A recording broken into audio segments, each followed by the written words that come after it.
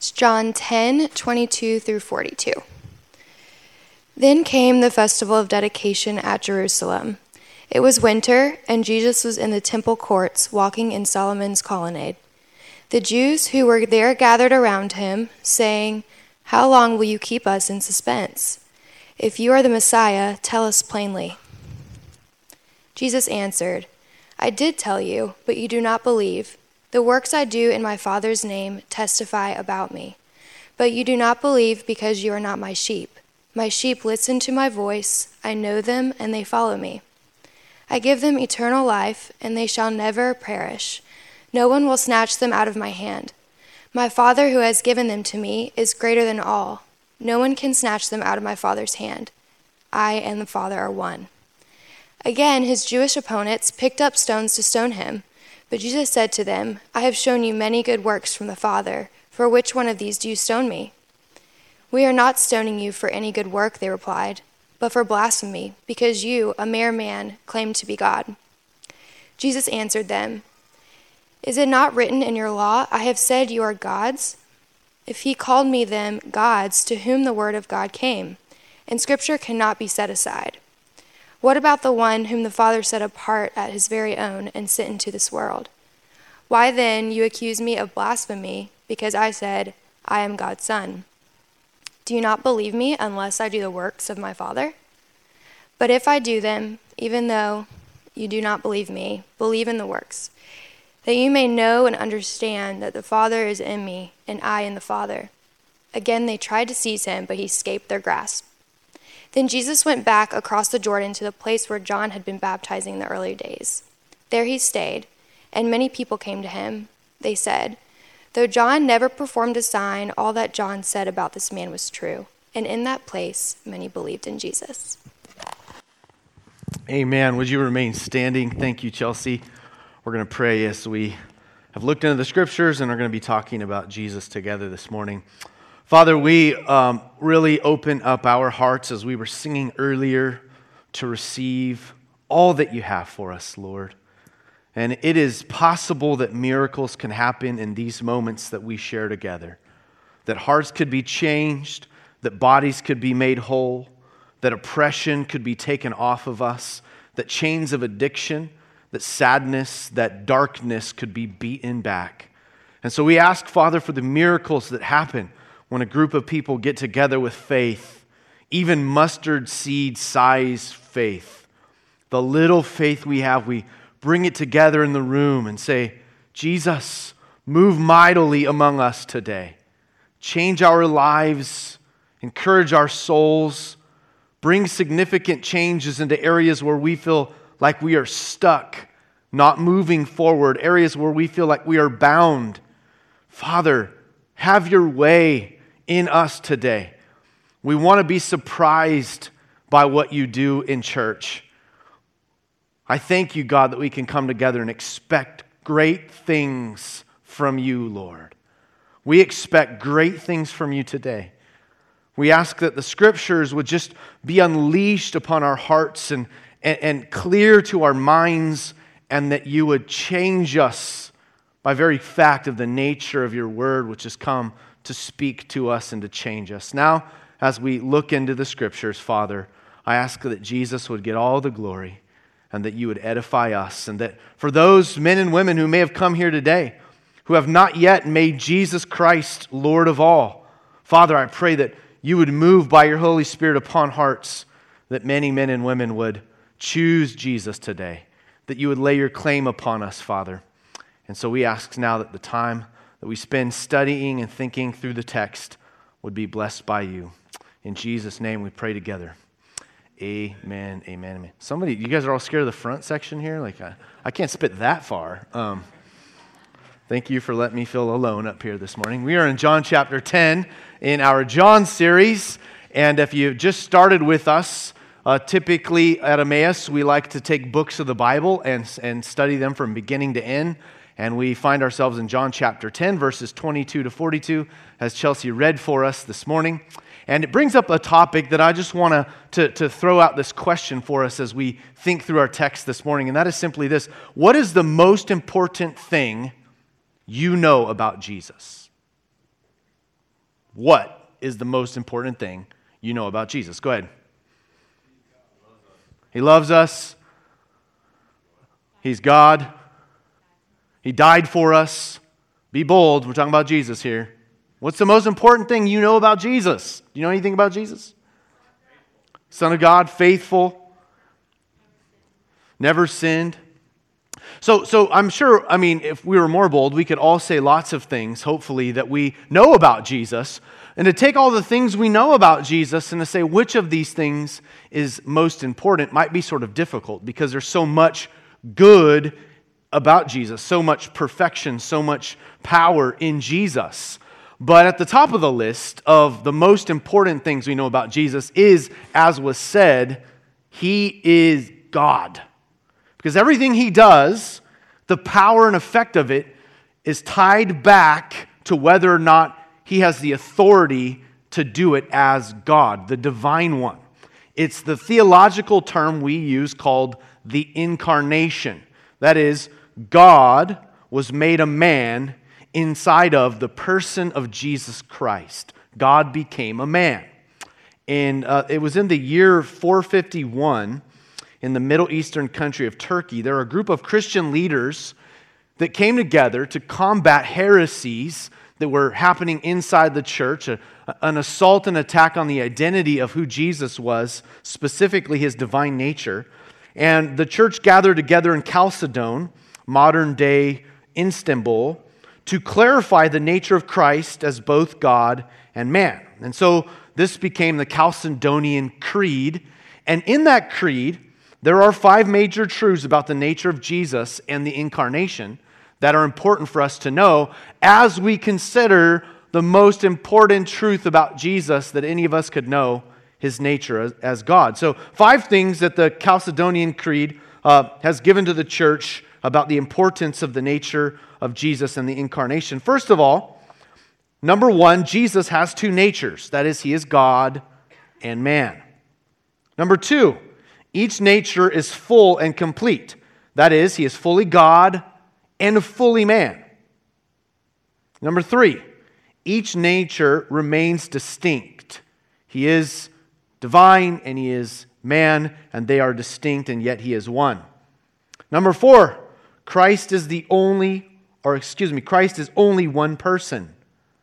That is, there's not multiplicity in Christ. He is one. And then this one, number 5, this one is going to take a little thinking for you to get your mind around. Things that are true of only one nature are nonetheless true of the person of Christ, which essentially means that some things that are true of the man Jesus were not always true about the God Jesus. Let's break this down for a second so we can get our mind around what that actually means. That there are things that are true about one nature that are nonetheless true about the person of Christ. That is, the man Jesus and the God Jesus, there were some things true about the man that weren't true about the God side of Him. The man could hunger, but God could not. The man could get tired, but God could not.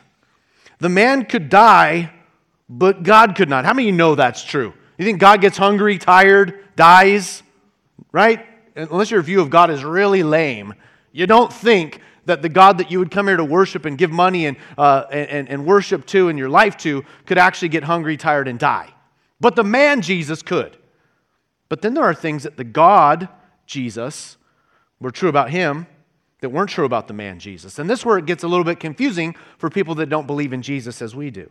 The God Jesus has all knowledge, but the man did not. Because He, Philippians tells us, made Himself, He stripped Himself of His God-like nature and became a man. So the God Jesus is eternal, but the man is not. Now this is where probably the biggest point of contention is when it comes to Jesus. You know Jesus is controversial. How many of you know Jesus is controversial?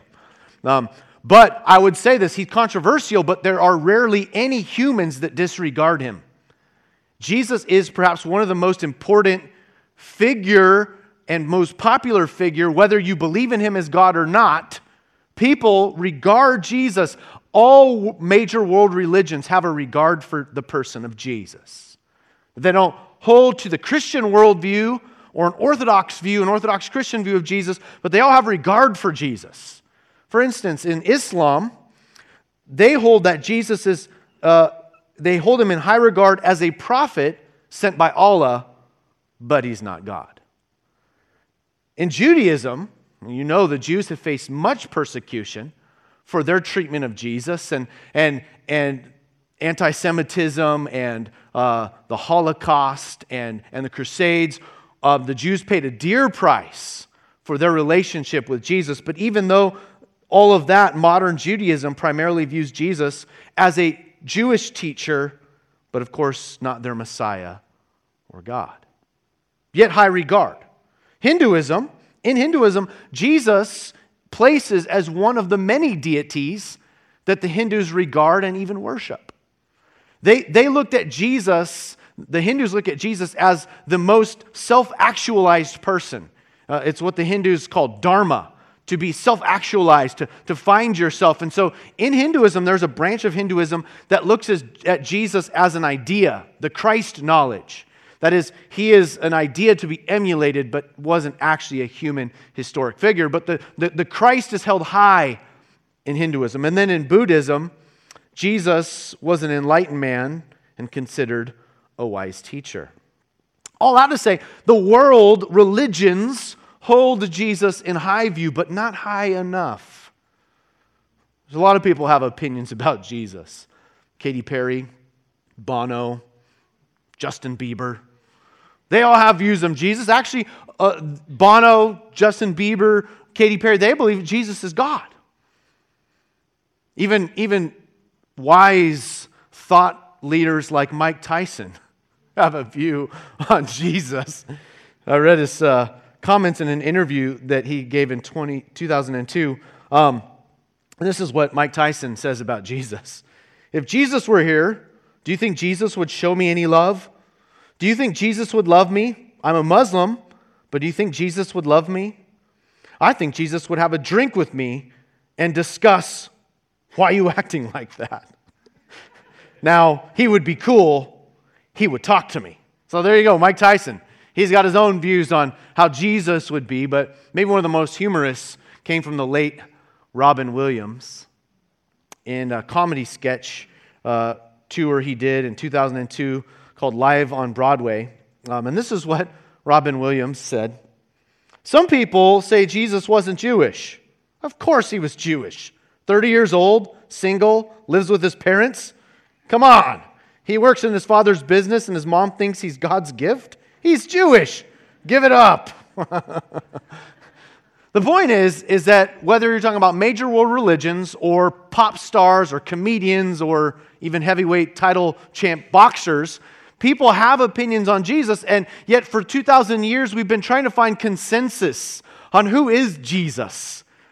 Is he who he said he was, and what did he say about himself? And so in John chapter 10, the religious leaders come to Jesus and are trying to settle this issue. Who are you? Now look down at verse 24. They say this to him, how long will you keep us in suspense? If you're the Messiah, tell it to us plainly. Now in the last section we looked at last week of this chapter, Jesus gave lots of strong metaphors to describe himself and the work that he'd been sent to do, but apparently these religious leaders weren't seeing what Jesus was saying. But Jesus said a lot of powerful things about himself, and yet they're still in suspense and mystified as to who are you? For instance, last time we looked, Jesus said things such as that he says there is a sheepfold, and he is the door of the sheepfold in verse 7. That verse 11, he is the good shepherd. In verses 1 through 3, he has many sheep among the Jewish flock. Verse 16, he also said he had many sheep that are outside the Jewish flock.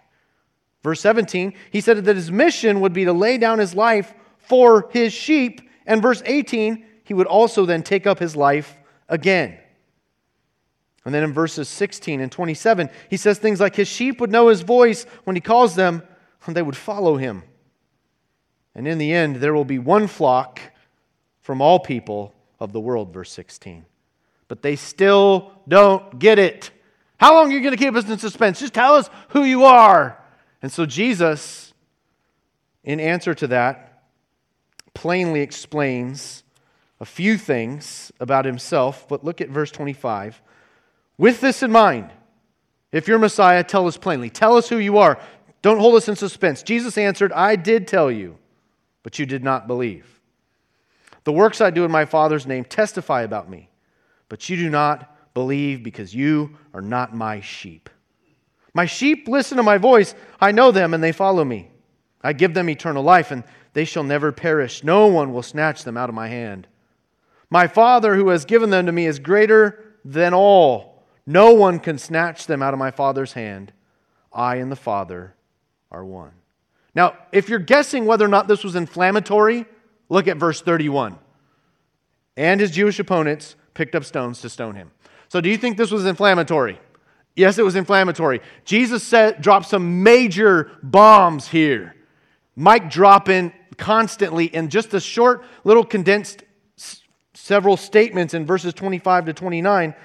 He says three big ideas that I want to put in front of us in this statement concerning eternal security and unbelief and about himself. So first of all, the first thing that Jesus states sort of plainly is, you should have known. Number one, big idea, you should have known. I was doing Messiah signs. And your prophets said, when the Messiah comes, he will do these things. I have done these things. You should have known. I've been standing right in front of you. And you, knowing Torah, knowing the prophets, knowing the Old Testament the way you do, Jewish religious leaders, you should have known that I am doing what Messiah does. But they missed it. So first, big idea, he says, you should have known this. The second big idea is, you don't know him because you don't belong to him. If you were mine, you'd listen to me and follow me. I find this to be very interesting, especially as it concerns my understanding of why some people don't believe in Jesus. I don't know about you if you've been following Jesus for a while. I don't know if it ever happens to you where you just go, I don't understand how some people just don't believe in Jesus. Because I so believe in him and follow him, I don't understand how people could not believe in Jesus. And Jesus simply says plainly, you don't believe in me because you don't belong to me. Now, the big question everybody has, we've been arguing about for hundreds of years, is what comes first? Jesus you belonging to him, or you believing on him? Because Jesus says, if you don't belong to me, you can't believe in me. Even though I show you all the Messiah signs right in front of you, you won't believe because you don't belong. Well, how do you know whether or not you belong? Because you can believe. Well, how do you know if you're supposed to belong? Well, you wouldn't be able to unless Jesus said, no, you're one of mine. And mine will follow me. Mine will hear my voice. Those who belong to me will follow me. Probably one of the greater analogies, illustrations for this I've heard from this theological tension of what comes first, belonging or believing.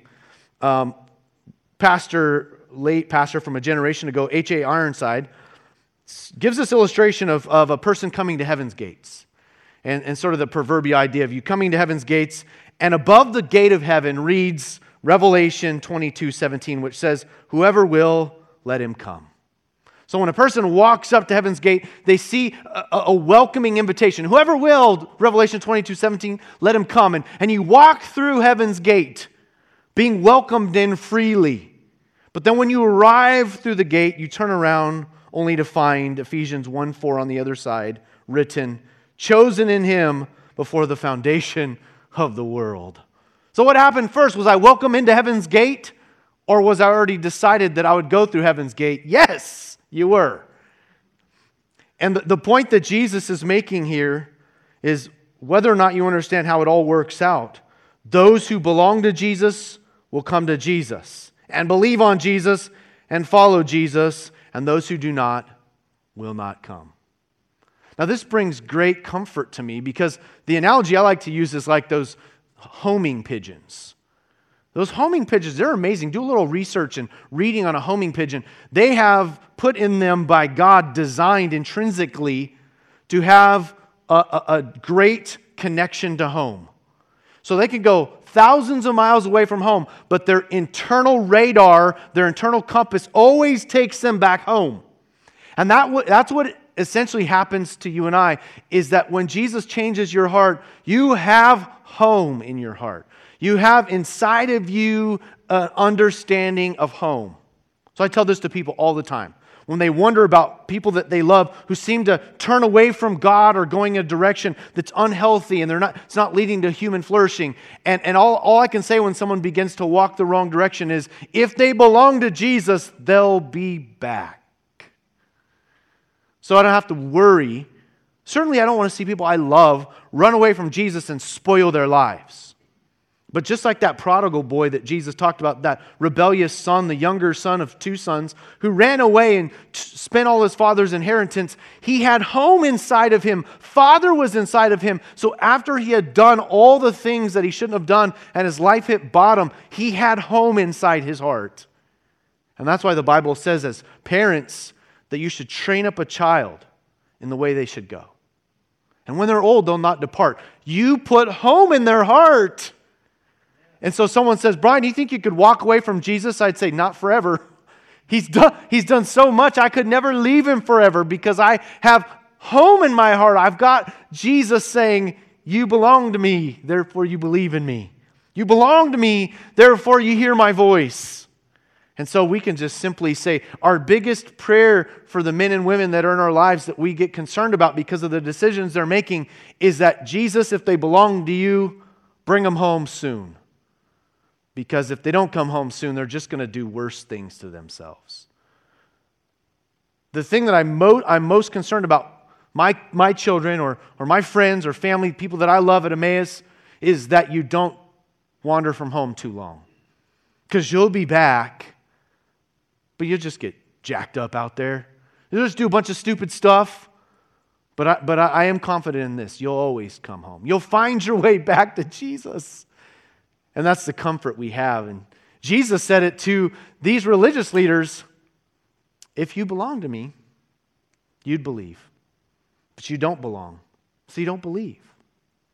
But the next thing he says that is really, really comforting for us this morning is that once you're in him, you're secure in him. Now, I know this is a debate within the church. Can you lose your salvation? Blah, blah, blah. White noise. Listen, Jesus said, if you are with me, you are in my hand. No man can snatch you out. He said, if you're in my Father's hand, who's even more powerful, you cannot be snatched out. That sounds pretty secure. Like you ain't getting out. And my belief about salvation is that when Jesus does what he does, he lays such a claim on you that it's an indelible, permanent mark. Well, the Bible talks about regeneration this way. God takes out your old heart, it was stony, chucks it, puts in his heart, sticks it in you, and then you become regenerate. You have a new nature. You don't lose that. You don't lose new nature.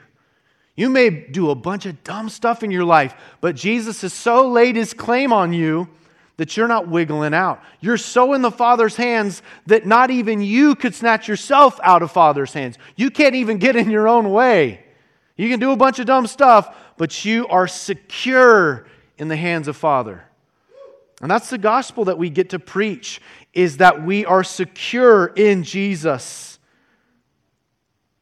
Now, most of us would hear this, I hope so, and feel deeply touched and moved and glad of heart, even if you know this stuff. Most of you know this stuff, but it makes the heart glad. So just be reminded that when Jesus lays his claim on someone, it's forever. You know, I use this analogy all the time. We have 4 children. They are mine. They'll always be mine. No matter what they do, they're mine. They were born into my family. They bear the Fowler crest. And Annika, until she finds some young stud to marry, then we have to give that up. But these are my children. And so there's not really options. We're not considering adoption what we have before, but I mean, not really. You know, they're ours. They can do a bunch of stupid things, and they can wander away, they can insult me, they can rebel against me, but they belong to me. It's just a matter of how tough are you going to make the relationship. But you're my kid. No matter what happens, you're my kid. I was there the day your naked body was born. I changed that diaper. I know you. You're mine. You belong to me. Now let's just not make the relationship more difficult than it needs to be. Now, for most of us, those kinds of concepts in John 10 cause rejoicing of the heart and comfort. But the religious leaders that heard this were not comforted, but rather, verse 31, upon hearing this, they picked up rocks to stone him. Why? That's the big question. When we ask what's the most important truth about Jesus, the reason they were picking up rocks to stone him is verse 33. They said, because you, a mere man, claim to be God. Why were they going to kill Jesus? Because it was clear what he was saying about himself. I'm God. So the Jehovah's Witnesses, the Mormons, they don't believe Jesus is God, but the religious leaders in that day, unpack and understanding what Jesus was saying, said, we're going to kill you for blasphemy because you said you're God. Now, either Jesus is God or he's not, but you don't get to just kind of put him in this category of really good prophet, really great teacher, because he said, I'm God, and either he is or he's not. And they were very clear, you said you're God, that's blasphemy, we will kill you. And what I find interesting, though, is the way that Jesus answers the threat of being stoned and accused of blasphemy. It's sort of weird. I don't know if when Chelsea was reading this, it kind of hit you as weird, or if you've read this before. How many of you read this passage before? I hope that maybe this kind of, if you were paying attention, you might think, what is he saying? But look at verse 34. So they're about ready to kill him and accuse him of blasphemy. You, a mere man, claim to be God. Verse 34, Jesus answered, is it not written in your law, I have said, you are gods? If he called them gods to whom the word of God came and Scripture cannot be set aside, what about the one whom the Father set apart as his very own and sent into the world? Why then do you accuse me of blasphemy because I said I am God's son? Do not believe me unless I do the works of my Father. But if I do them, even though you do not believe me, believe the works, that you may know and understand that the Father is in me and I am in the Father. Now, Jesus was very obviously still holding his firm position that he's God, because again, verse 39, again they tried to seize him, but he escaped their grasp. Now, what is Jesus saying here? He just called these religious guys gods. He's quoting from Psalm 82. Now, if you read Psalm 82, which I think you should, especially if you want to understand this text better, Psalm 82 is in reference to men who were put in positions of authority. They were called, in Exodus, the judges. The judges were civil leaders that were given power. We would consider them like our Supreme Court judges. They were societal leaders that were given the right to declare you innocent or guilty based on evidence. So your life was in their hands. They could declare the death penalty over you, and so they were called little g gods. They were judges. The reason they were considered to have a place of a godlikeness in the little g sense, not the big G sense, the little g sense, is because they had been given authority to pronounce life or death over people, to pronounce a sentence over somebody. So Psalm 82, read it, it's talking about judges in Israel. Not talking about them being elevated to a place of God. So why would Jesus use this as a way to defend his deity? As they were literally picking up rocks ready to kill him and accusing him of blasphemy, why would he go to Psalm 82 and say, haven't you not read that you are gods? It says in the Scriptures that you are gods. What Jesus is doing is he's creating a comparison. If you could look at mere men who've been put in a position as gods, little g, judges, and not have any problem with Psalm 82, then what y'all tripping about when the one who was sent from heaven, I am in the Father and the Father is in me, and you've seen my Messiah works, why are you tripping on calling me God? You already call those judges God. Why do you call them God? Because they have the right to sentence life or death. And Jesus said, I am doing all the Messiah stuff. I've come from heaven, and I and the Father are one. My works testify about who I am. You already are used to calling people gods. I am Messiah. I am God. Don't trip. Now, of course, they did trip. They picked up rocks and were ready to seize him and stone him again. And I love, it says, again they tried to seize him, but he escaped their grasp. I'm like, what? I wonder what that looked like. Would it elbow somebody in the face or just kind of like use his God powers to disappear or like juke move out of his robe and just Heisman on somebody's palm, somebody's head. But Jesus got out of this one. They were already trying to kill him. Then he gave him the Psalm 82 talk. That didn't work. And then he just escaped. Because again, Jesus said, I lay my life down. I have the power to take it up again. No man took Jesus' life from him. He was on a divine timetable. So it's like, y'all jokers want to kill me. I won't be killed until I decide to be killed. And there is a time when I'm supposed to die, and it ain't yet. So get off me. We used to say that when I was, high school. Get off me. Get off me. And Jesus escaped their grasp. And you know what's funny or interesting here is the way that John writes this. Because he chooses to connect two narratives. The first narrative we've gone through, verses 22 to 39, the narrative of unbelief of the religious Jews in the temple. So at this time, Jesus was at the temple for one of the Jewish feasts. It was probably the feast we call now Hanukkah. And so they were there, and it was there that Jesus was confronted with the unbelief of the Jews. So they tried to stone Jesus at the temple. But then Jesus says, there's that narrative, those people at the temple, and then there's this narrative. Look at the way that John ends this story narrative.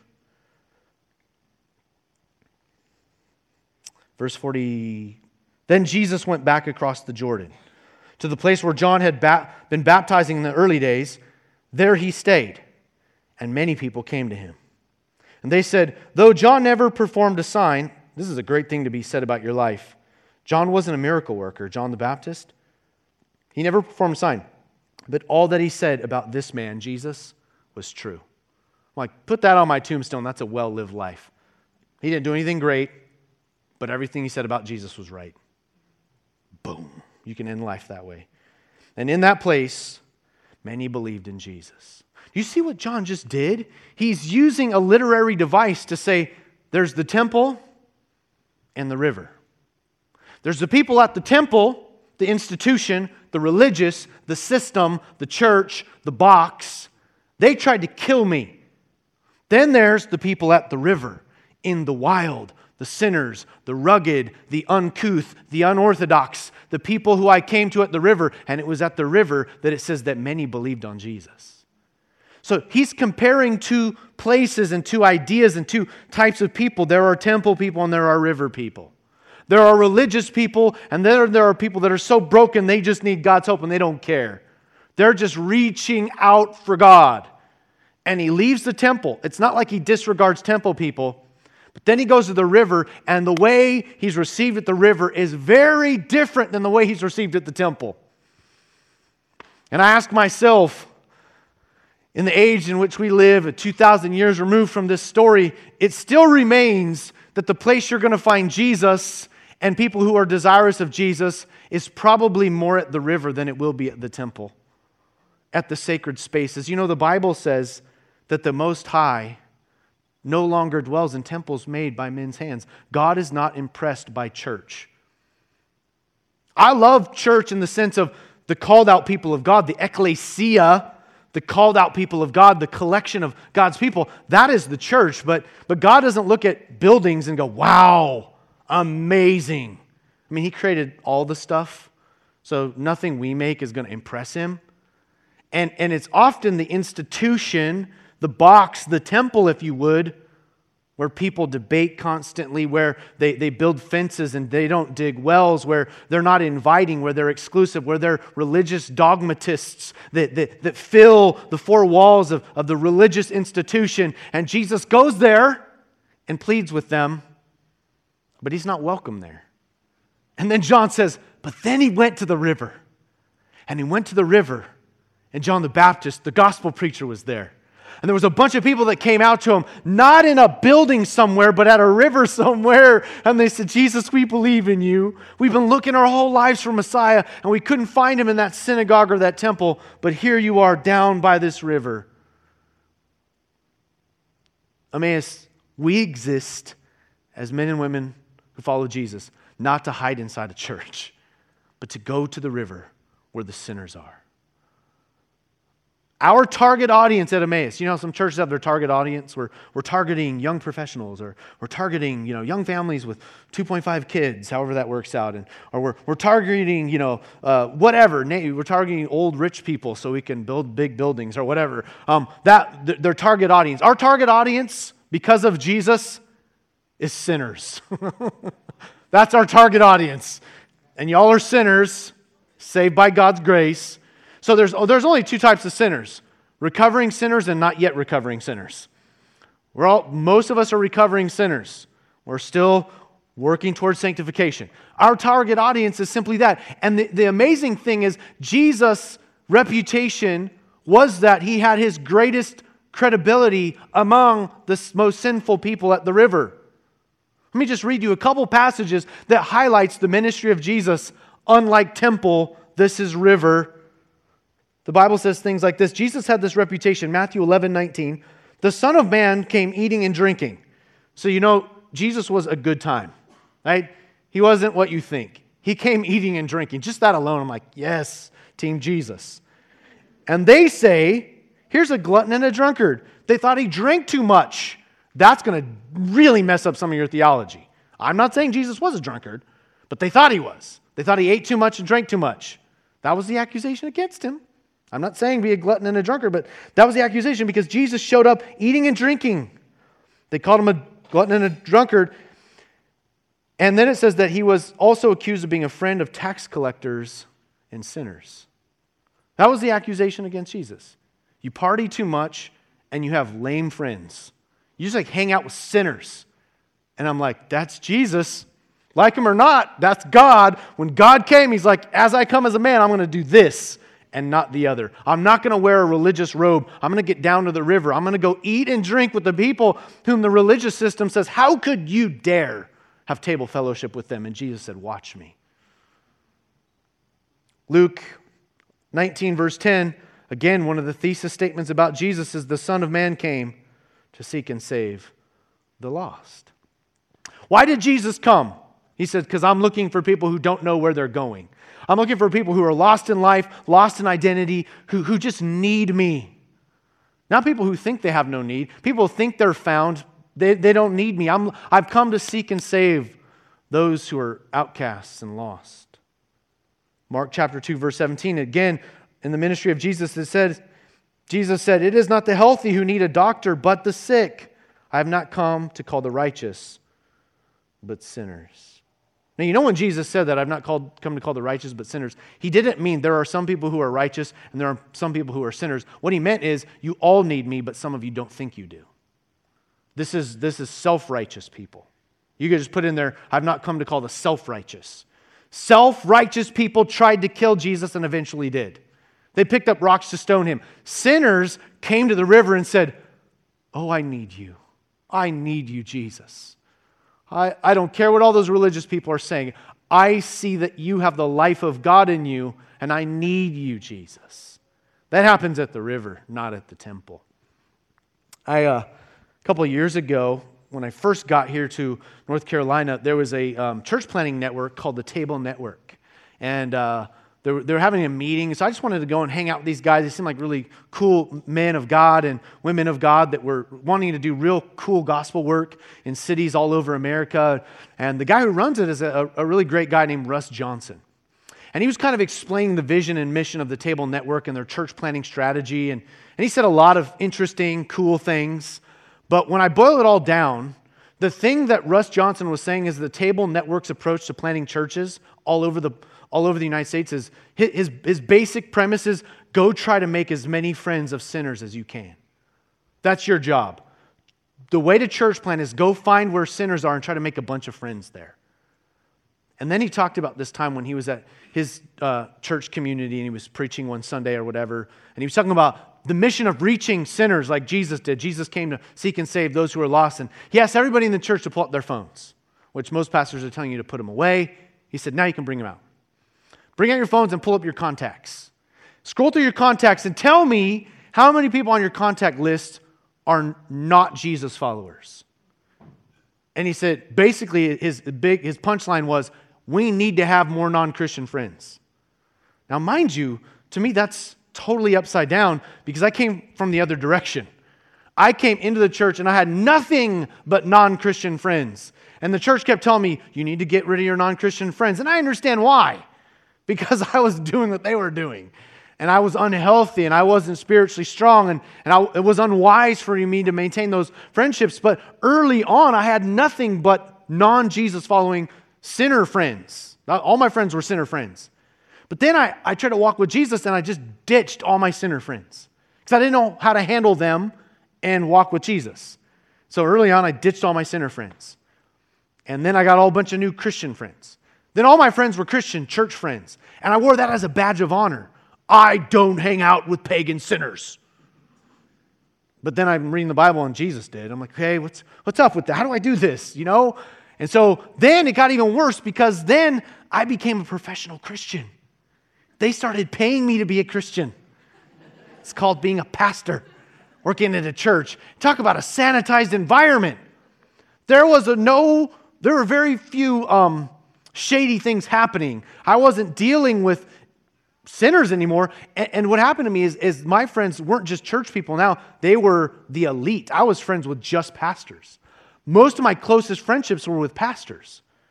And then I came to a point where I'm like, I don't have any sinner friends. I need sinner friends. Like, I'm not desperate for friends. I'm desperate for sinner friends. I don't want any more Christian friends. That sounds so lame because we're a church that's all about community. Look, I love that, but I need some more sinners in my life. I need some more pagan people in my life. Now, some of y'all have it a lot easier. Most of you do because your vocation, just by nature of you working outside of a church, you don't work inside of a church. You're not in a sanitized environment. So you're with sinner friends all the time. And the point is to say, those are the places that Jesus is. And as the church, one of our callings and our push should be to get down to the river. How could we conspire and think, how do we get around more people in a wise and healthy way that don't follow the Lord Jesus? How do we have table fellowship with men and women who are far from the Lord? That's the mission of the church. The mission of the church isn't to build one big silo and create a place where all the Christians can hide. This is not a bunker to hide in. The church is a launch pad for you to go out into the world with salt. Jesus said, I'm the salt and light. Go out with Jesus into the world with the salt and light of His name. Gospel bearers. And so the prayer for my life and your life in Emmaus is that we would continue to think outside of Sunday morning. However big or successful a Sunday morning is in any given church in America, that's not the win. I was just with a bunch of pastors and pastors of mega churches. I mean mega churches, like they're running small cities. We're all sitting in the same room, and it was the funniest conversation because we're all talking about the same thing. What defines a win as a church? And everyone said it's not bricks, bucks, and bodies. It's not things that you can count, weigh, or measure. It's not about that. It's about something else. And it's about seeing people that don't follow Jesus begin to follow Jesus. Whether they ever come to a formal church or not, it's the fact that they get brought into the family of God. So our mission and calling should not be how to build some really amazing, sexy, cool church. There's so many of those in the triangle. And I'm not disparaging them at all. We need those for some reason. God needs those. He has those in place. If they weren't supposed to be here, they wouldn't be. But we're not trying to do that. That ain't the game we're in. We're saying, so Jesus, I just imagine that you went to this really nice temple and you told everybody who you were, that you're the shepherd of their souls, and they said you're a blasphemer and they tried to kill you. And then you went from there and you went down to this river. No church, not even a building. Like, you don't even have a building? How are you going to do this? And he's like, it doesn't matter. I'm here and there's this water and then there's this gospel bearer, John, and we can have some church down here. And all these people start coming to Jesus down by this river. And we get to choose the kind of way that we live out our Christian life at a river or at a temple. And I would just say, I would guess, as much as Jesus did frequent the temple, because He still cares about religious prigs, but He also has more success and connection, and there's more life change down by the river. And that's where Jesus has called us. And so I just keep pleading with God to give me some more sinful friends. Not people that aren't supposed to be sinful like you guys, but you know what I mean. People that should need to come to Jesus. I don't think we need to worry about what the temple people are doing anymore, though. I think we just need to say, I think I'm just going to follow Jesus and do what he did and try to make more friends with more people who are far from Jesus. You know what that's called? That's called messy church. That's called river church. That's called a place for sinners to come. We want to be the kind of community that says we honor and reverence the Lord Jesus, and yet we follow his ways, the way he lived his life. And he just kept having all these people in his life that you would think, you should not be hanging out with those people. And I'm like, let people accuse us, not of being unwise, but look at us and say, well, you guys are way too open, way too inclusive, way too allowing sinners to come in the building. You know what the call of Emmaus should be? All are welcome. Come just as you are, but we don't expect Jesus to keep you that way. We're not playing fast and loose with sin or unwise behavior or no care about doctrine or truth. No, we hold all that high, but we hope to do it in such a way that the table is set for anyone to come. And that's probably not going to start by them showing up to the theater on a Sunday morning. What's probably going to involve is you putting yourself in places wherein you can invite sinners into your life more deeply. And I just tell people, evangelism is relationship. It's not some weird, cold-calling salesman on a street corner that interrupts some couple going to dinner and gives them the 4 spiritual laws or some, that could be effective, but that's not how I'm rolling.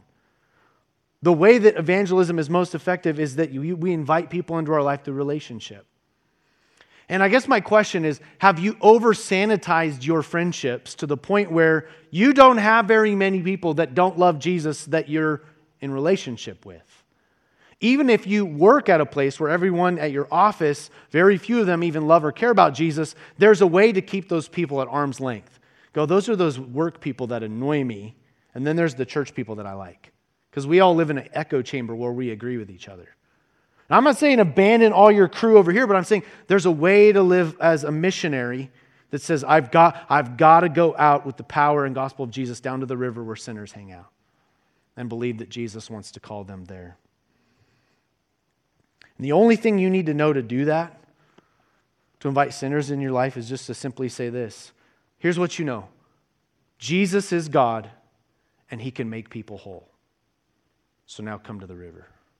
Jesus is God, and he can make people whole.